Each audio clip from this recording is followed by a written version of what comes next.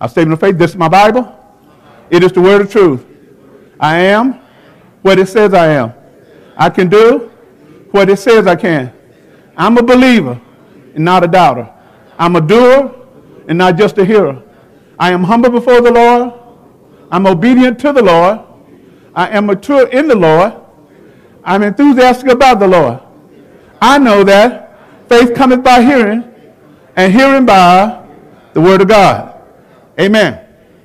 In the book of Matthew, we've been here for a while, so I'll read it in your hearing one more time. It says in chapter 7, verse 27 and 28, and so it was, when Jesus ended these sayings, somebody say these sayings. When Jesus ended these sayings, the people were astonished or amazed at his teaching, for he taught them as one having authority. Somebody say authority. And not as the scribes. Amen? Well, you may be seated. You may be seated. This is going to be our seventh and final sermon in this series that we called Astonished at His Teaching. And I've given you this definition, and I hope it's registered in your heart. It means to be struck with amazement. That's why they say they were amazed at his teaching. To be thrown into wonderment, to be shocked, confounded, or perplexed. To cause to marvel. Now, our text scripture, which we're going to look at in depth today, is the end of Jesus' powerful Sermon on the Mount. And I've been saying that this was Jesus' inaugural sermon. You know, it was the one that he gave to his disciples and those who were with him, the standards by which they should live by or strive to live by as they live for him in the earth. And so if he's outlining a standard that we are to live by, that means that we need to be ensuring that we understand the standard that he set before us, so we can measure up to what he is laying out. And so it's important for us to understand that this Sermon on the Mount is the foundational sermon of the gospel that Jesus wanted us to get out. And if we can understand the standards in this, then we can understand how God operates in his kingdom. Because all of this was about the kingdom of God. And sometime in the sermon, Jesus used poetic and metaphoric or hyperbolic language to create a strong impression. We're going to see some of that today, to invoke a strong feeling in us, so that when he says certain things, he wants us to feel it as he makes his point. Now, oftentimes when he said these things, it left those who was listening to him astonished at what he was saying. So now, before I proceed today to the conclusion of this, I just want to kind of give you a quick review of some of the things that Jesus taught. And I highly recommend, because this is his inaugural sermon, I highly recommend that you go back on your own and read 5 through 7 of Matthew, or go back and listen to this, because I believe every time you listen to it, God will reveal something. Every time you read this, God will reveal something to you, because there's so much in it, there's no way you can get all of this in one setting. So it's important that you do that so that you will have a solid foundation to build on. So some of the things that we talked about. First, we learned about the Beatitudes, when Jesus outlined how to be blessed, somebody say blessed, in the kingdom. He told us these are the things you need to do to be blessed in the kingdom. Then he admonished us to be salt and light. Y'all remember that? He said we ought to be the salt of the earth and the light of the world.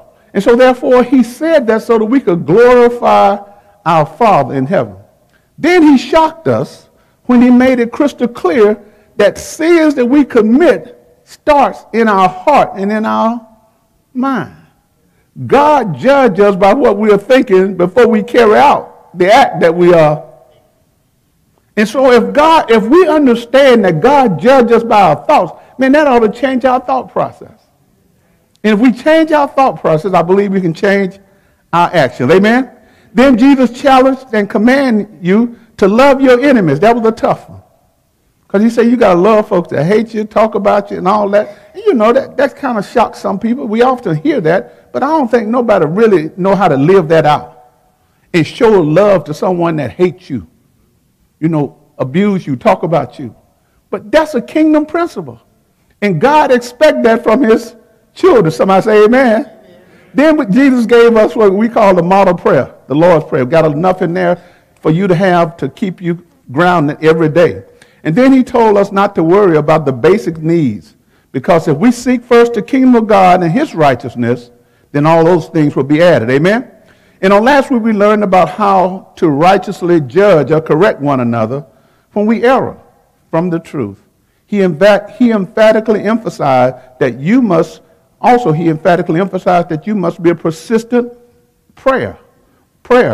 In other words, he was trying to teach us, after he taught us how to deal with one another, that it's important that we have a persistent and consistent prayer life.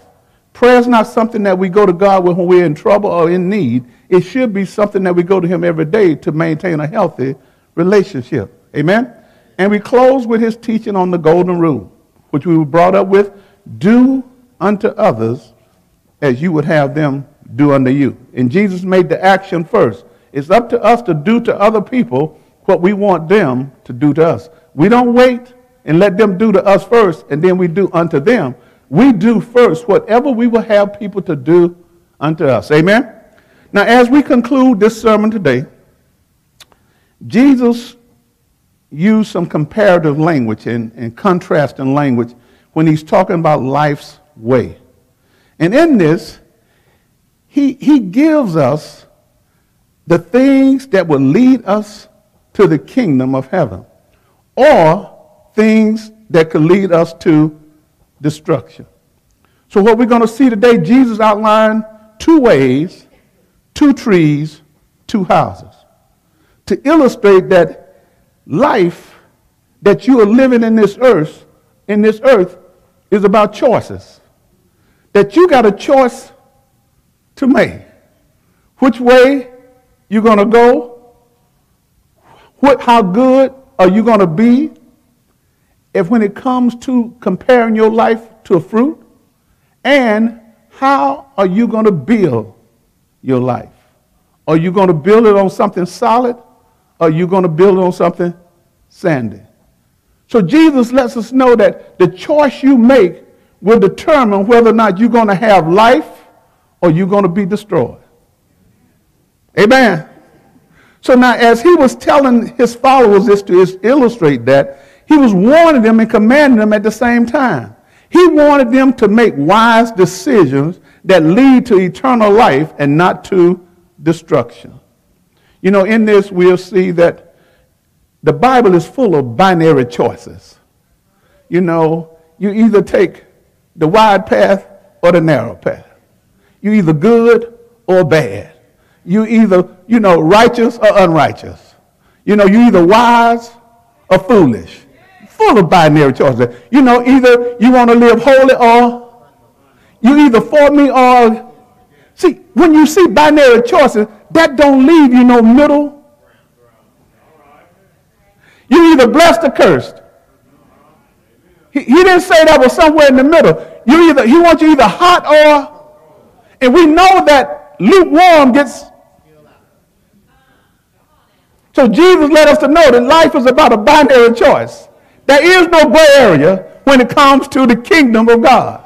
When you start nuancing things and make it gray, then people get confused. But people understand a wide way and a... It's just that preachers are afraid to talk to them consistently about the narrow. You get more people when you talk about the... But it's important for us to let people know that Jesus said, you're not on a highway, you're on a one-way street.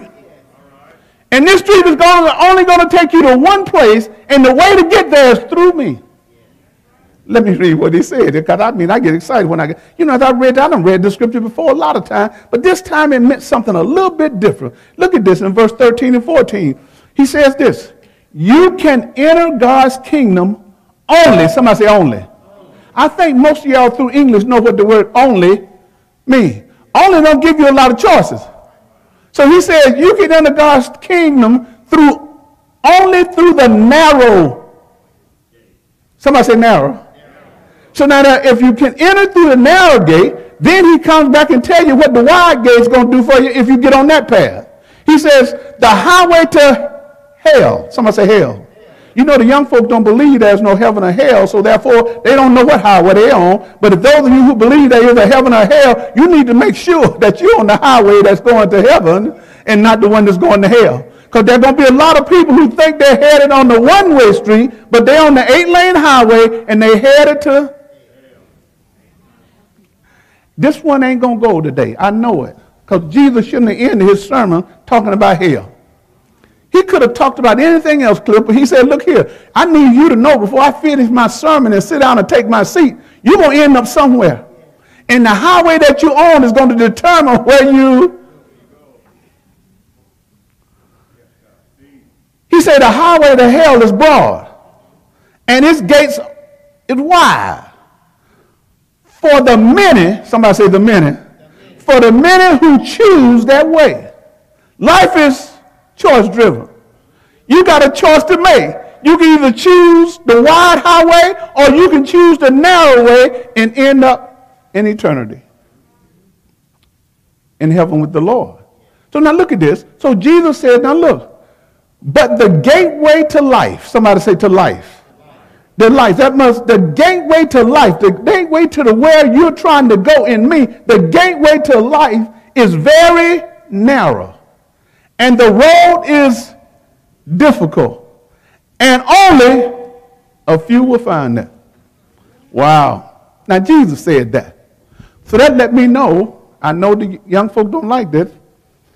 Sometime in life, if you are doing something and you say everybody else is doing it, it is a good possibility that you're on the wide way, not the, because there's going to be few who find the, it's almost like Jesus gave the Marines their slogan.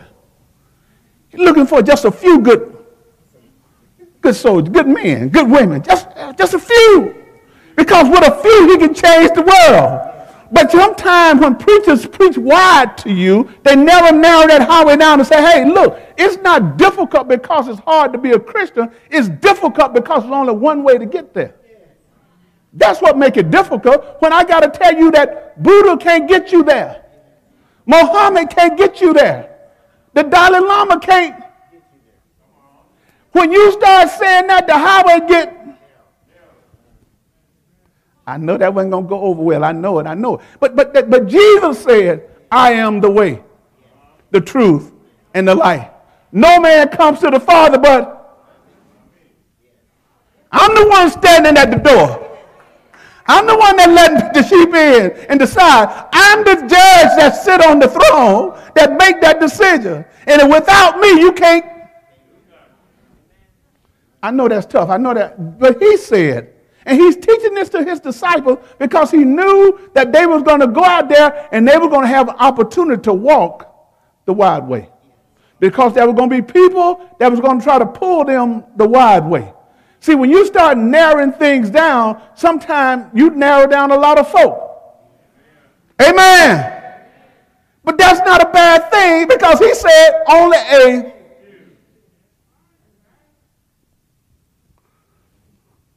few going to get there. Now, Jesus said that, but that don't mean that we don't have a responsibility to go out there and present the narrow way. We got to tell the world that the way is through Jesus. And he left us a standard. If we read these if we read these chapters of 5 through 7, we can find out what God thinks and what Jesus thinks about those who he wants in his. The kingdom is open to everybody, but only those who obey the king's rule going to be blessed. Well, how did I know that? Because next he started talking about two trees. Two trees. And he talked about these two trees and their fruit metaphorically to warn his followers of the false prophets who would come in disguise and deceive them and lead them to destruction. Now look at this. Jesus let us know that false prophets, false preachers, false teachers, false believers can be identified by their fruit. In other words, their conduct and character, along with their deeds and action, will determine who they are as well as their doctrine. See, some people can preach bad doctrine and you just don't know it. But when you know what God's words say, you can discern bad doctrine when you're getting it. So therefore, once you discern bad doctrine, because, if you understand bad doctrine, you can catch that alone before you catch their foolishness. Eventually, if you hang around them enough, Cliff, their foolishness is going to show up. But if you understand what they're saying first, you can kind of discern that the foolishness is going to come a little bit later. Because if it's a bad tree, eventually it's going to bear bad. It ain't going to be no in between. The fruit's going to be either good or bad. And look here, a bad tree can bear fruit that never comes to fruition or never come to maturity. So in other words, if you had a peach tree, Brother Herb, and you've been nurturing and tilling up the earth and fertilizing that thing for 5 years, and all it does is give you these little green knots for 5 years, you're going to eventually determine that must be a bad. I done did all I'm supposed to do. Put fertilizer and I watered it, Cliff. But after 5 years, I gave it 5 years. And all it gave me was little green. You'll be frustrated with that tree. And when you get the first chance, you're going to either go out and get you another tree and cut that one. Because it ain't doing nothing but taking up space in your yard. Because it's not doing what it was designed to do, Candace. If it was designed to produce peaches, then when I need a peach and it sees them, a peach ought to be on the tree. And at some point in time, I'm expecting this tree to bear mature fruit so that when I eat it, it tastes. I remember we used to go and steal plums as a little boy. We couldn't wait till they got ripe. We go out there and get them early, and then all of a sudden, something that's supposed to be sweet, tighten your mouth up. Now look at this. What do Jesus get when he bites into you? And he thinking he's finna get some good fruit. And all of a sudden he bites into you and his lip.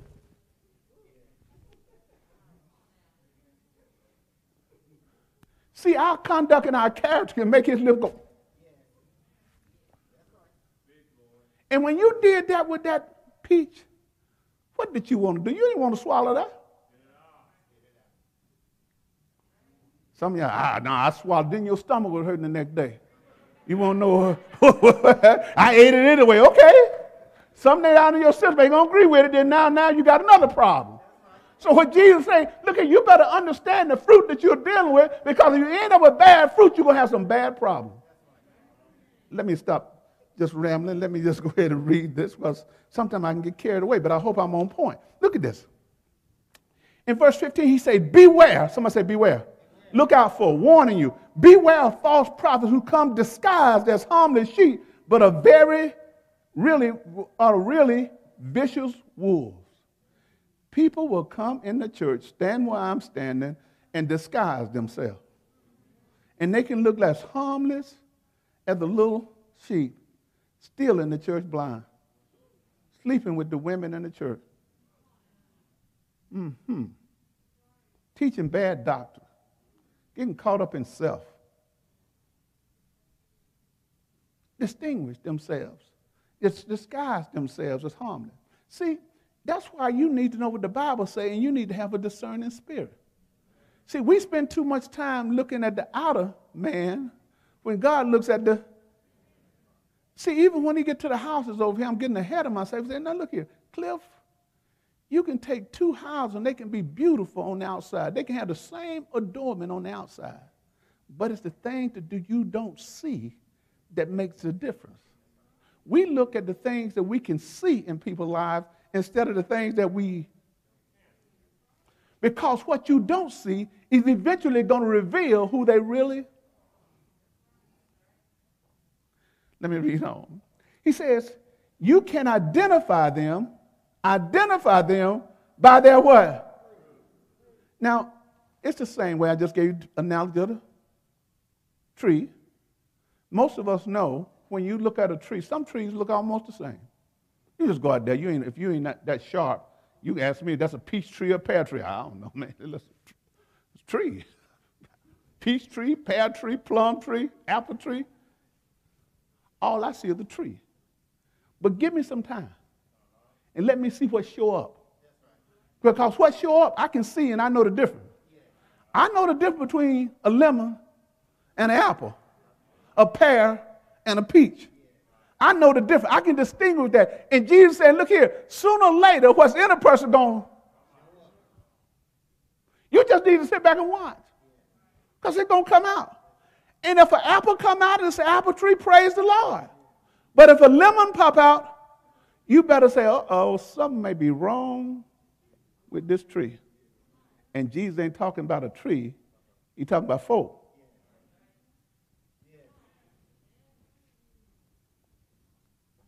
He says, you can identify them by their fruit. That is, by the way they act. You can you pick grapes from thorn bushes or figs from thistles? I had to look up thistles. That ain't normal language for Pastor Bowden. Thistles, I haven't heard it before. Yeah, thistles, we just call them stickles. I don't know why they had to get all proper thistles. They're stickles. If you ever said stickles, I would have got that thing. But I had to go look it up because I want to make sure. Prickly, something that's going to prick your finger. It's another way of them saying the same thing. They could have just left it with the thorn bushes, but they had the thistles in there. And see, Brother Dan, you sort of a country boy. You know the difference between a blackberry and a grapevine. See, when you pick blackberries, Fabe, you got to be careful. You just can't haul off and then just grab your handful of them because they look good. See how we do? We haul off and grab some stuff that look good, and by the time we realize we got a handful of stickers. Because you did not discern before you just jumped into something. And that's what Jesus is trying to say. Hey, you just can't jump into things with your life because your very soul depends on the decision that you make. And you got to be able to look at that and see those stickers and say, that's a blackberry bush and it got thorns in it. I'm going to treat it different from a grapevine. Anybody ever pick grapes? When you pick grapes, man, you ain't worried about your hand. You just pull them down, just start eating, have fun with grapes. But blackberries, you got to be very careful. Some fruit, some people, you got to be very careful with. Because if you're not careful and don't understand, they'll stick you.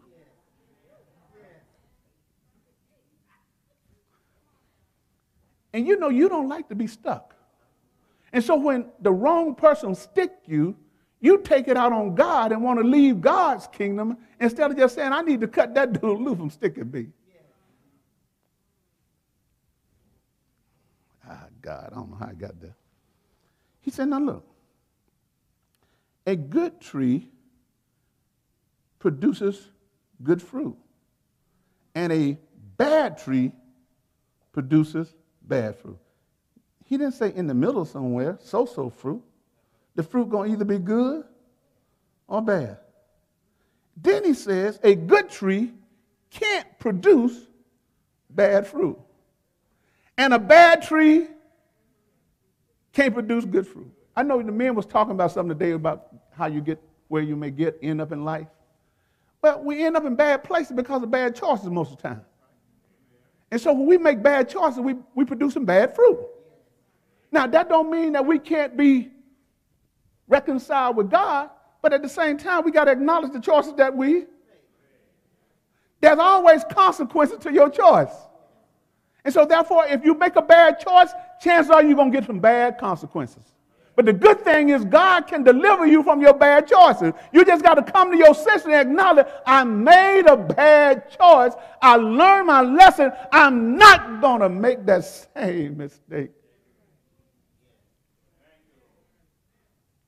again. Now look what he says. Verse 19. So every tree, look at somebody say so every.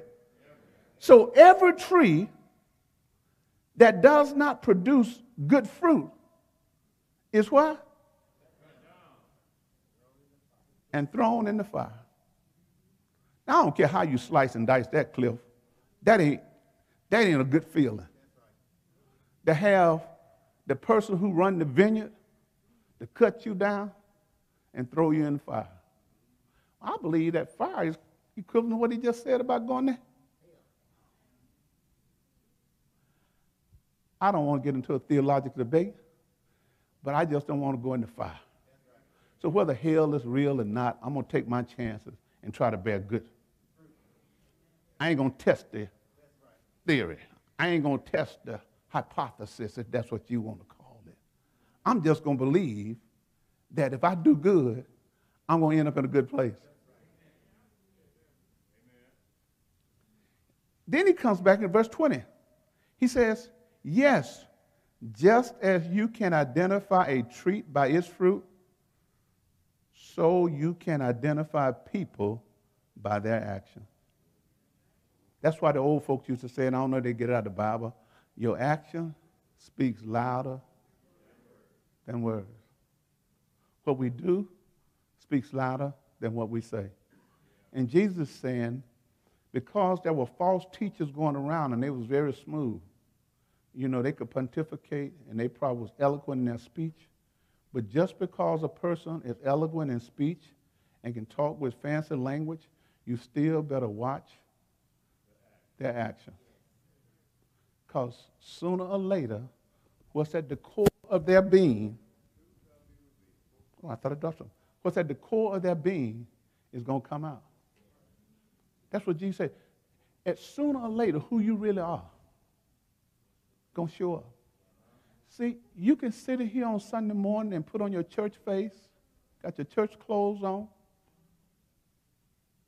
you know, your designer mask, all that.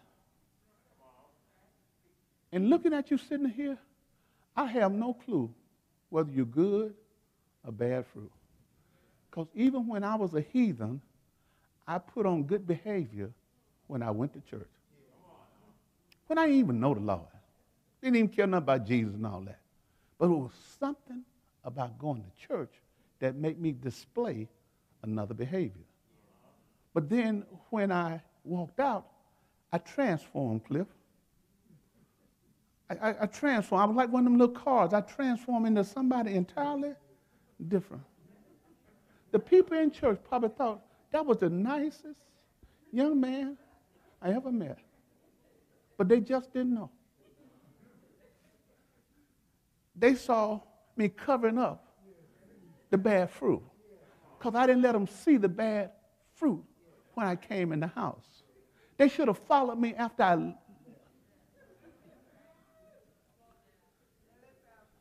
See, in here, all of you all and all of us going to camouflage the fruit.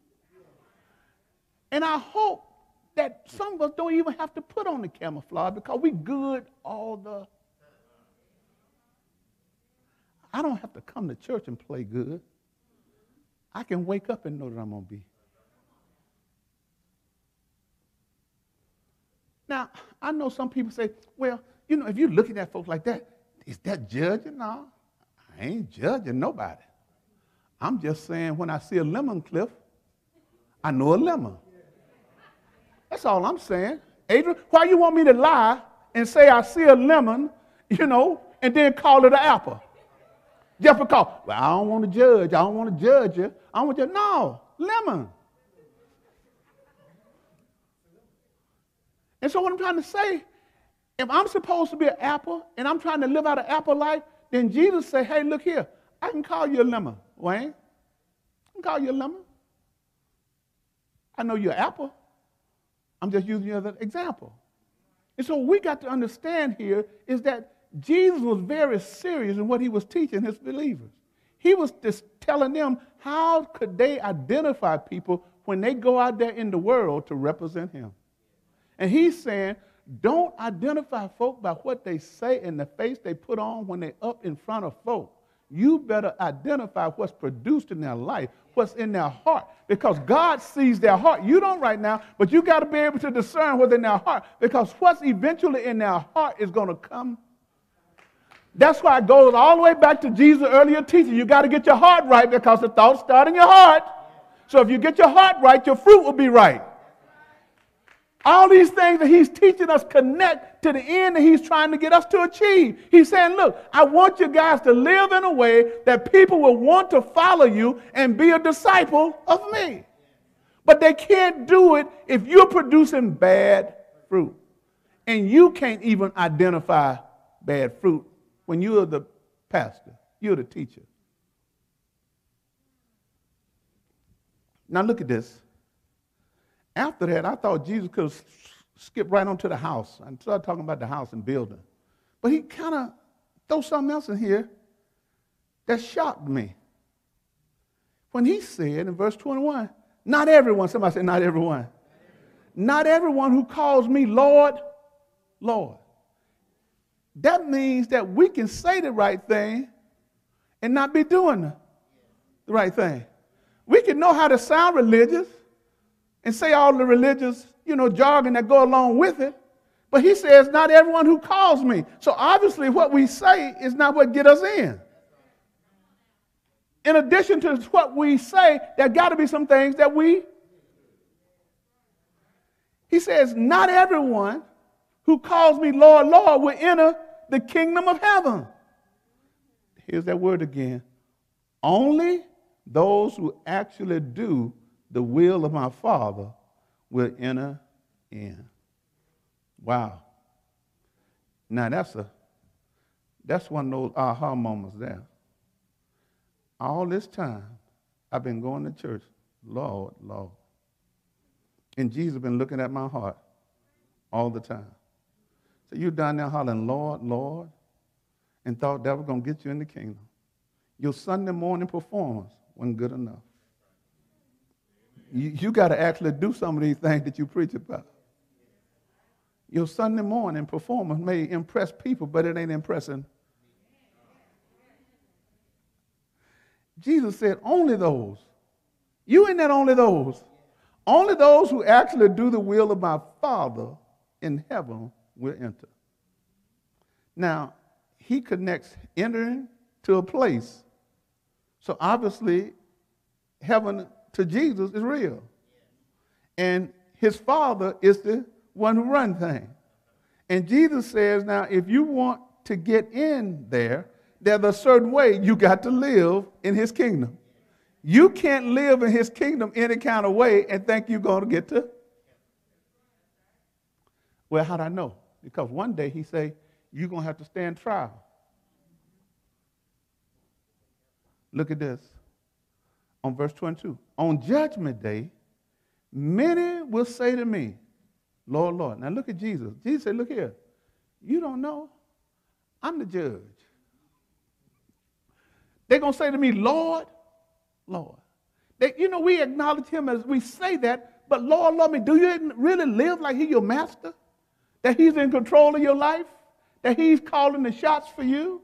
Lord, Lord. See, the Savior we love, but we often tie them together sometime real quick when we say, oh, Jesus Christ, my Lord and my Savior.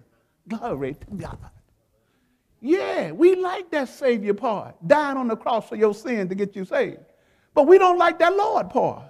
He didn't mention nothing about Savior right here. He said, Lord. In other words, you got to see me as the master, and you got to do what I tell you to. Can I get an amen right there for something like that? God, look at this. On judgment day, many will say to me, Lord, Lord, we prophesied in your name. We cast out demons in your name. And we perform miracles in your name. So that means my name got power and some bad folk can. But just because they're using my name and doing things don't mean that they're in relationship with. There is a difference between knowing Jesus and knowing of Jesus. A lot of people know of him, but many don't. Knowing him connotates an intimate relationship with him, where you get to know him. See, a good example is from my generation. I can say, man, speaking off the top of my head, boy, I know Michael Jordan. No, I don't. I got all his 23 stuff, 23 this, 20. I got to jump this one, jump that one. You know, I know of him because I wear all his stuff. But I don't because I spend no time with him and have no relationship with. I have a relationship with his merchandise, but I don't know them. And it's what Jesus is saying, you're going to have to do no more than just the merchandise. I love Jesus. The Lord is my Savior. You got it on your car tag. You got it on this. That don't mean you know. Knowing him requiring you to get into an intimate relationship with him, where you fellowship with him often, and where he know your heart, you know his heart. And so therefore, when Michael Jordan see me, hey, that my boy Bolden. Come on up here. I walk in the room, that dude look over me. I know him, but he don't know me. And see, that's the relationship a lot of people are in, sadly to say. They know him, but he don't know. That's tough. And I'm glad he put this in writing, because look at here. If he hadn't put it in writing, then people have a hard time accepting this, because he said it and it's in red. Let me read that one more time. On judgment day, many will say to me, Lord, Lord, we prophesied in your name, cast out demons in your name, performed many miracles in your name. Then what I'm going to say to them? Come on in. Let's sit down and watch the angels put on the show for us. Let's have a seat. Come sit next to me. But I will reply, because I'm sitting in the judgment seat now. I never knew you. You know, that also carries the flip side of that connotation, is that he says, I never knew you, but it also can mean you never knew. Came every Sunday to church, Faith, but I really didn't. Came to Bible study on Wednesday night. Did good things, but I really didn't. I didn't have that intimate relationship where I know he guided my life. He ordered my steps. He helped me make these decisions about good and bad, the wide highway and the narrow highway. He helped me through those things because I got a relationship with him. A lot of times when we know him and have no relationship, we don't make decisions based upon what he would have us to do. We make decisions based upon whatever the influence is in our life that is governing what we do. That's tough. When Jesus said, I will reply, I never knew you. Get away from me, you who break God's law. That very last statement is very key. If we are not lawbreakers, then we stand a chance of being good fruit. If we are not lawbreakers, we stand a chance, Cliff, of being on the narrow. But when we find ourselves breaking laws in accordance with God's word, then chances are we're walking on the wide path, and by walking on the wide highway, we're going to produce bad.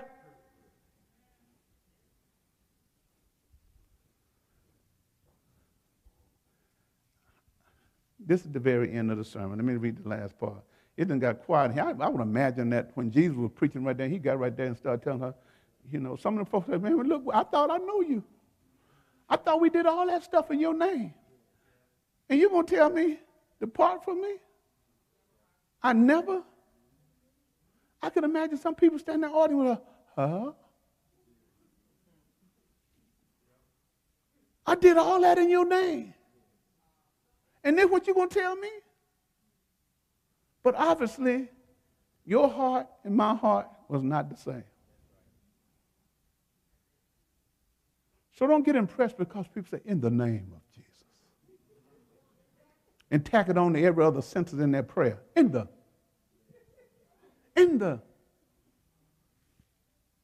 Man, that's equivalent to, hey, you done cast out a devil in his name. But what type of fruit are you producing after we pray?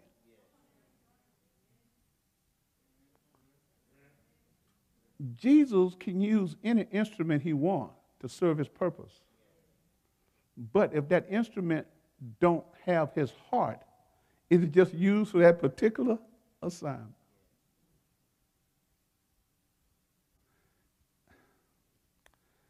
When the Lord wanted to use the devil to mess with Job.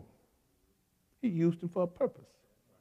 And after he no longer needed for that purpose, he let him know, I'm still God. So what we got to do is we got to strive to make the decisions that's going to cause us to stay on the narrow way and produce good fruit. Then finally, look what Jesus says. I'm almost done. Jesus now started talking about a house. Again, alluding to people. He says a house. Now, the illustration of two houses stressed the importance of us building our lives and practicing the wise words that Jesus taught in the sermon. In these verses, we also see a common biblical, comparison, where Jesus now compare wisdom versus foolishness. You remember the wise virgins and the foolish virgin? So there's some correlation here to when Jesus said about our decisions that we make. The wise virgin made some good choices, so when the groom came, they were ready. But the foolish one made some bad choices. You are the results of the choices that you have made. And if you have made good choices, chances are you may be in a good place in your life. It don't mean that bad things ain't going to happen to you. Because as we read this, we're going to see that both houses experience the same thing. So life is going to hit you whether you're in Jesus or out of Jesus. But the determining factor is what's going to happen to you while life is hidden. Are you going to be destroyed by life, or are you going to survive life? The choice is yours. And the choice is based on, Cliff, what you build your life on. Don't build your life on things you can see. Build your life on things that you can't see. Don't build your life on the material things you have. They're nice to have, but look here, when troubles hit, your stuff just ain't going to do you no good. When that doctor report comes, your stuff ain't going to do you no good. When the enemy is attacking you, your fine china ain't going to do you no. It's good to have and use it for its purposes, but don't build your life on things that you can't take with you. You got to make choices that's going to determine where you end up in eternity, and those choices will impact how you live on this side also. Now look at this. One whose lives is impact, how our lives is impacted based upon what we do with what Jesus say. And we got a choice to make. You can either do what he say, or you can ignore what he say. Sometime in life, we all give our children good advice. At least we try to. If you're a good parent, you want to give your children wise advice, things that you done learned just by living. If you live so long, you just want to give them wise advice. But sometimes you can give your children wise advice, and they have a choice, Fabian. They can either listen to your advice, and they can nod their head and say, yes, sir, yes, sir. That's only half of the equation. There's another part to that, son. When I finish talking, you got to do what I said. Because if you don't do what I said, by you listening to it, ain't going to do you no. You are ignoring what I'm saying if you don't do. These people knew, they heard. You're here today. Those of you who are online, you see what Jesus said. You are hearing it. But at the same time, if you don't do nothing with it, you are ignorant. I was in the house. I heard the sermon. I was online, at home, enjoying it, having a good time, reading what Jesus said. But are you going to do something? Let me go ahead and read this and sit down. Look at this. Building on a solid foundation. Jesus' words ought to make a difference in your life. So therefore, if we take his words in, then that contributes to us building on a good foundation. Then look at this, what he said in verse 21. Anyone, somebody say anyone. He don't discriminate. Anyone who listens to my teaching and follow it is wise. Wisdom comes with the application of knowledge. When you got wisdom, that means you're going to apply the knowledge that you have learned. So Jesus said, when you listen to my teaching and you follow it, he said, look, it's wise like a person who builds a house on a solid rock. Now, most of y'all live in houses that you maybe had built or you've seen built or you've seen construction go up. You know, one of the first things they put in is the what? Foundation. But once that pretty house come up, Beth, you don't even see the foundation. You don't even see it. It don't get no praise, no glory. Oh, these drapes. Oh, this paint on the wall. Oh, these fixtures. Oh, this so good. Those faucets look so good. We praise the things we can see and don't know how sturdy it's built on. You can be praised in a house that's built on sand. And then when the first rainfall comes, you in the house because you didn't inquire and see what type of foundation. That's why if you're going to have your house built, you better go out there while they're doing the foundation. Go out there and make sure, because if your foundation is strong, you can replace some walls. You can replace some lights. You can replace a roof. But if you got to replace the foundation, you got to start all over again. Get this too. If your foundation is strong, your house can be blown away. But they can come and build on that same. If you got a good foundation in Jesus, a storm can come and blow some things away. But after the storm passes over, the foundation is still in place, and I can continue to build my life even after the storm, because I got a solid foundation I'm standing on. And what Jesus is trying to get you to see, you got a choice to make. You can either choose to build your life on sand, or you can build your life on a solid foundation, a solid rock.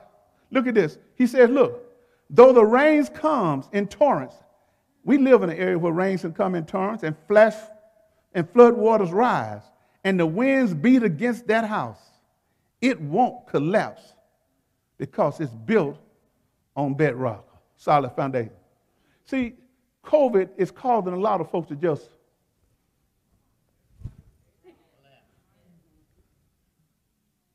COVID on the rise again. Well, who got you through it last time? We just talking about that. Some memorials. The men say, you need to put a memorial on your wall. Say, COVID, God delivered me through COVID last year. Then the same God gonna make it this year? No, I ain't finna do this. I'm gonna stand strong. Because I know I'm built on a solid foundation. I'm not going to do things that the CDC say don't do, but at the same time, I'm not going to collapse because the winds are blowing, because the rains are coming. And Jesus already told you, it rained on the just and the. So in every life, some rain is going to come. The difference is, who is your life built on?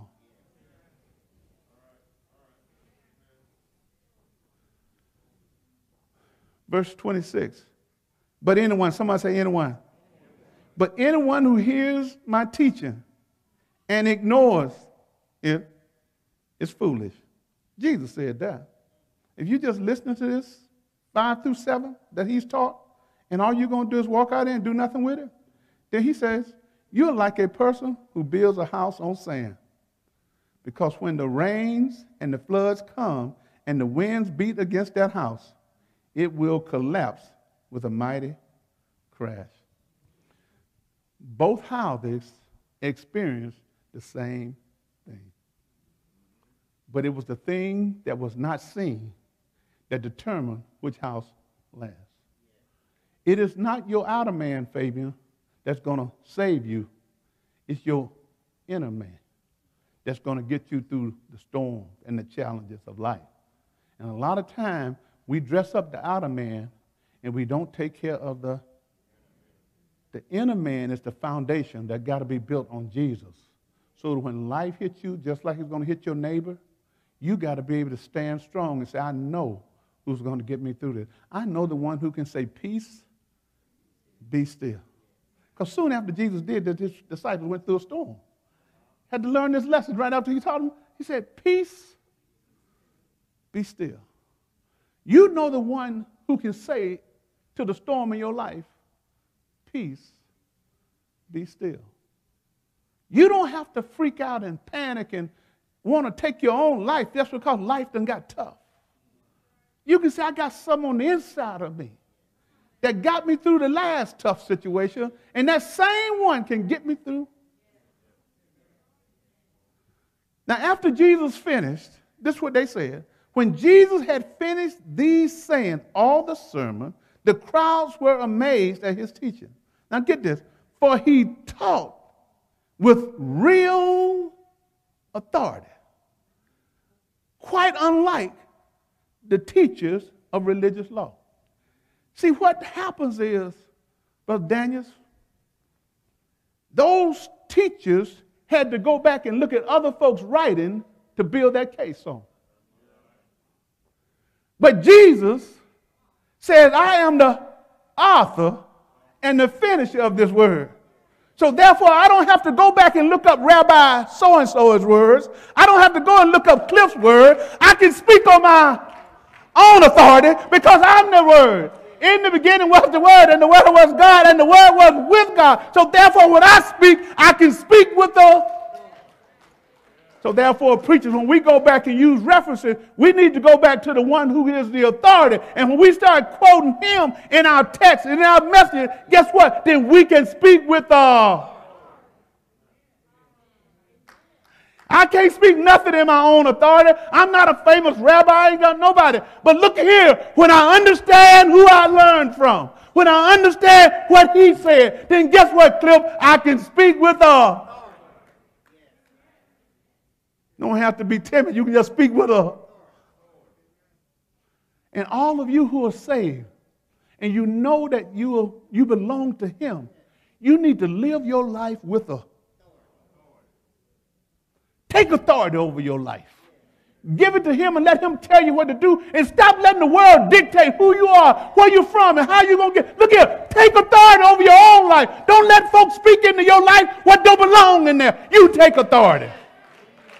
Say, Jesus has given me the authority over certain things, and I want to exercise the authority that I have in. When you got the authority over your life and you know who you are, then people cannot define you. They can't put you in this and put you in that, because the ability to define is the ability to control. If I can define you, I can control you, but you can't define me and you can't control me, because I listen to the one who wrote it all. And we operate in his. Man, when you know you're operating in somebody's authority, you know when it's been passed on, you just get bold. Sometimes you even get just bad. Good bad, if there's such a thing. You know, sometimes people can mistake your boldness for badness, clear. But when you know, kind of like in the military, when I started making a little bit of rank and the chief left me in charge. And I was just a master sergeant, but he left me in charge. I didn't walk around like I was a master sergeant. When he said, you in charge, Bolden, I started acting like what? I started acting like a chief. I didn't go in there and say, hey, this master, no. Oh, look, this is what needs to get done. Why? Because the chief told me to tell you, and I'm operating in his. You may see these master sergeant stripes on me, but you better understand what's backing them up. And what I tell you is, when you talk to people, you may see me in the flesh, but know that Jesus is backing up everything I said. Why? Because I'm operating in his authority. And when I know I operate in his authority, that's why you don't hear me talking about and glorifying demons and devils. I know I have authority over. Yeah, they may attack. They may do what they're supposed to do. But at the end of the day, I got the authority. Because Jesus said, I gave you the authority over the enemy. Y'all better hear me today. Jesus trying to get his disciples to understand, if you live in accordance with the kingdom, at the end of the day, when the storms come, you're going to still be standing. So I just end with this. Are you built to last? Is your life built on something that when tomorrow comes and the trials come, you're going to still be standing? Or you just built for a season right now, and in the next storm, we're going to get washed away? COVID is not the end. There's going to be another something else later. And what you need to do is say, hey, God brought me through COVID. He's going to bring me through whatever's coming next year or 5 years from now. Something else is always authority. Somebody just say authority. Say it like you understand what the word means. Get a little deepness in your voice. Say authority. And when you go to talk to somebody that don't know the Lord, don't you go there sheep. No. I walk in I got binary choices for you. You either accept Jesus or you don't. I ain't going to nuance it. I'm just going to tell you. I'm going to say it in a nice way. I'm going to try to smooth up to you and be cool and all that. But at the end of the day, I'm going to let you know. You either for him, you either on the wide highway or the...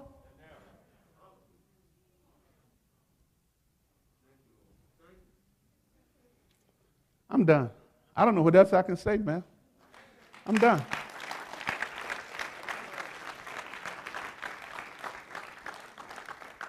So I urge you, man, if you got some time, go back and read 5 through 7.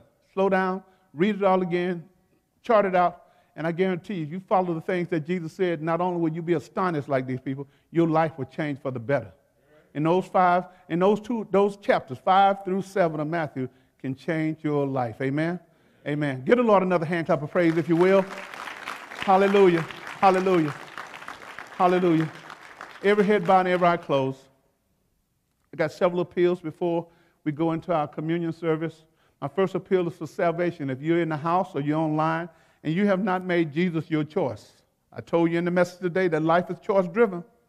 You can either choose him or not. And so therefore, I want to offer you an opportunity to accept him as your Lord and Savior. And the things that he taught to his disciples, they would mean something in your life too. And I encourage you to do the things that you have heard him taught. So if that is you and you say, yes, I want to give my life to the Lord. I never accepted Jesus as my personal Savior, but I want to. Please raise your hand. Please raise your hand. If you're online and you want to give your life to the Lord, if the Spirit is speaking to your heart, then I just ask that you give us a call here at 862-3899, area code 850, and hit extension 0. And someone will answer your call. That's 850-862-3899, extension 0. If you're here and you got a prayer concern, just please raise your hand. Please raise your hand. Or if you're online and you got a prayer concern, I see your concern, I see your concern, see your hand, see your hand.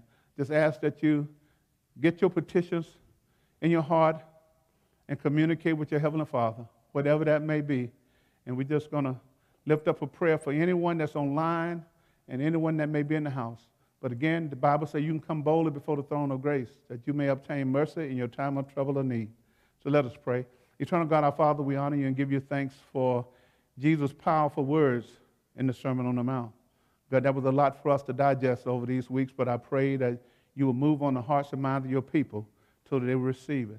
Also, God, for those who have petitions and requests that they want to offer up to you, whatever their concerns are, God, you said you would incline your ear down to hear them. And right now, God, I just ask that you move on their behalf.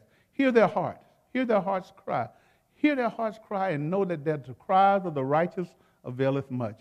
And so, God, we trust in you because you're a faithful God. You said that you cannot lie, so therefore we stand on that truth and believe that when we make our honest and urgent petition unto you, that you will hear them. And, God, we will be patiently waiting for your answer. I thank you for what you're going to do in the lives of the people who have a concern, a need, a request today, God. Show them that you not only hear, but you answer. And I thank you in advance for what you're going to do in their lives, God, because I know that you're a faithful God.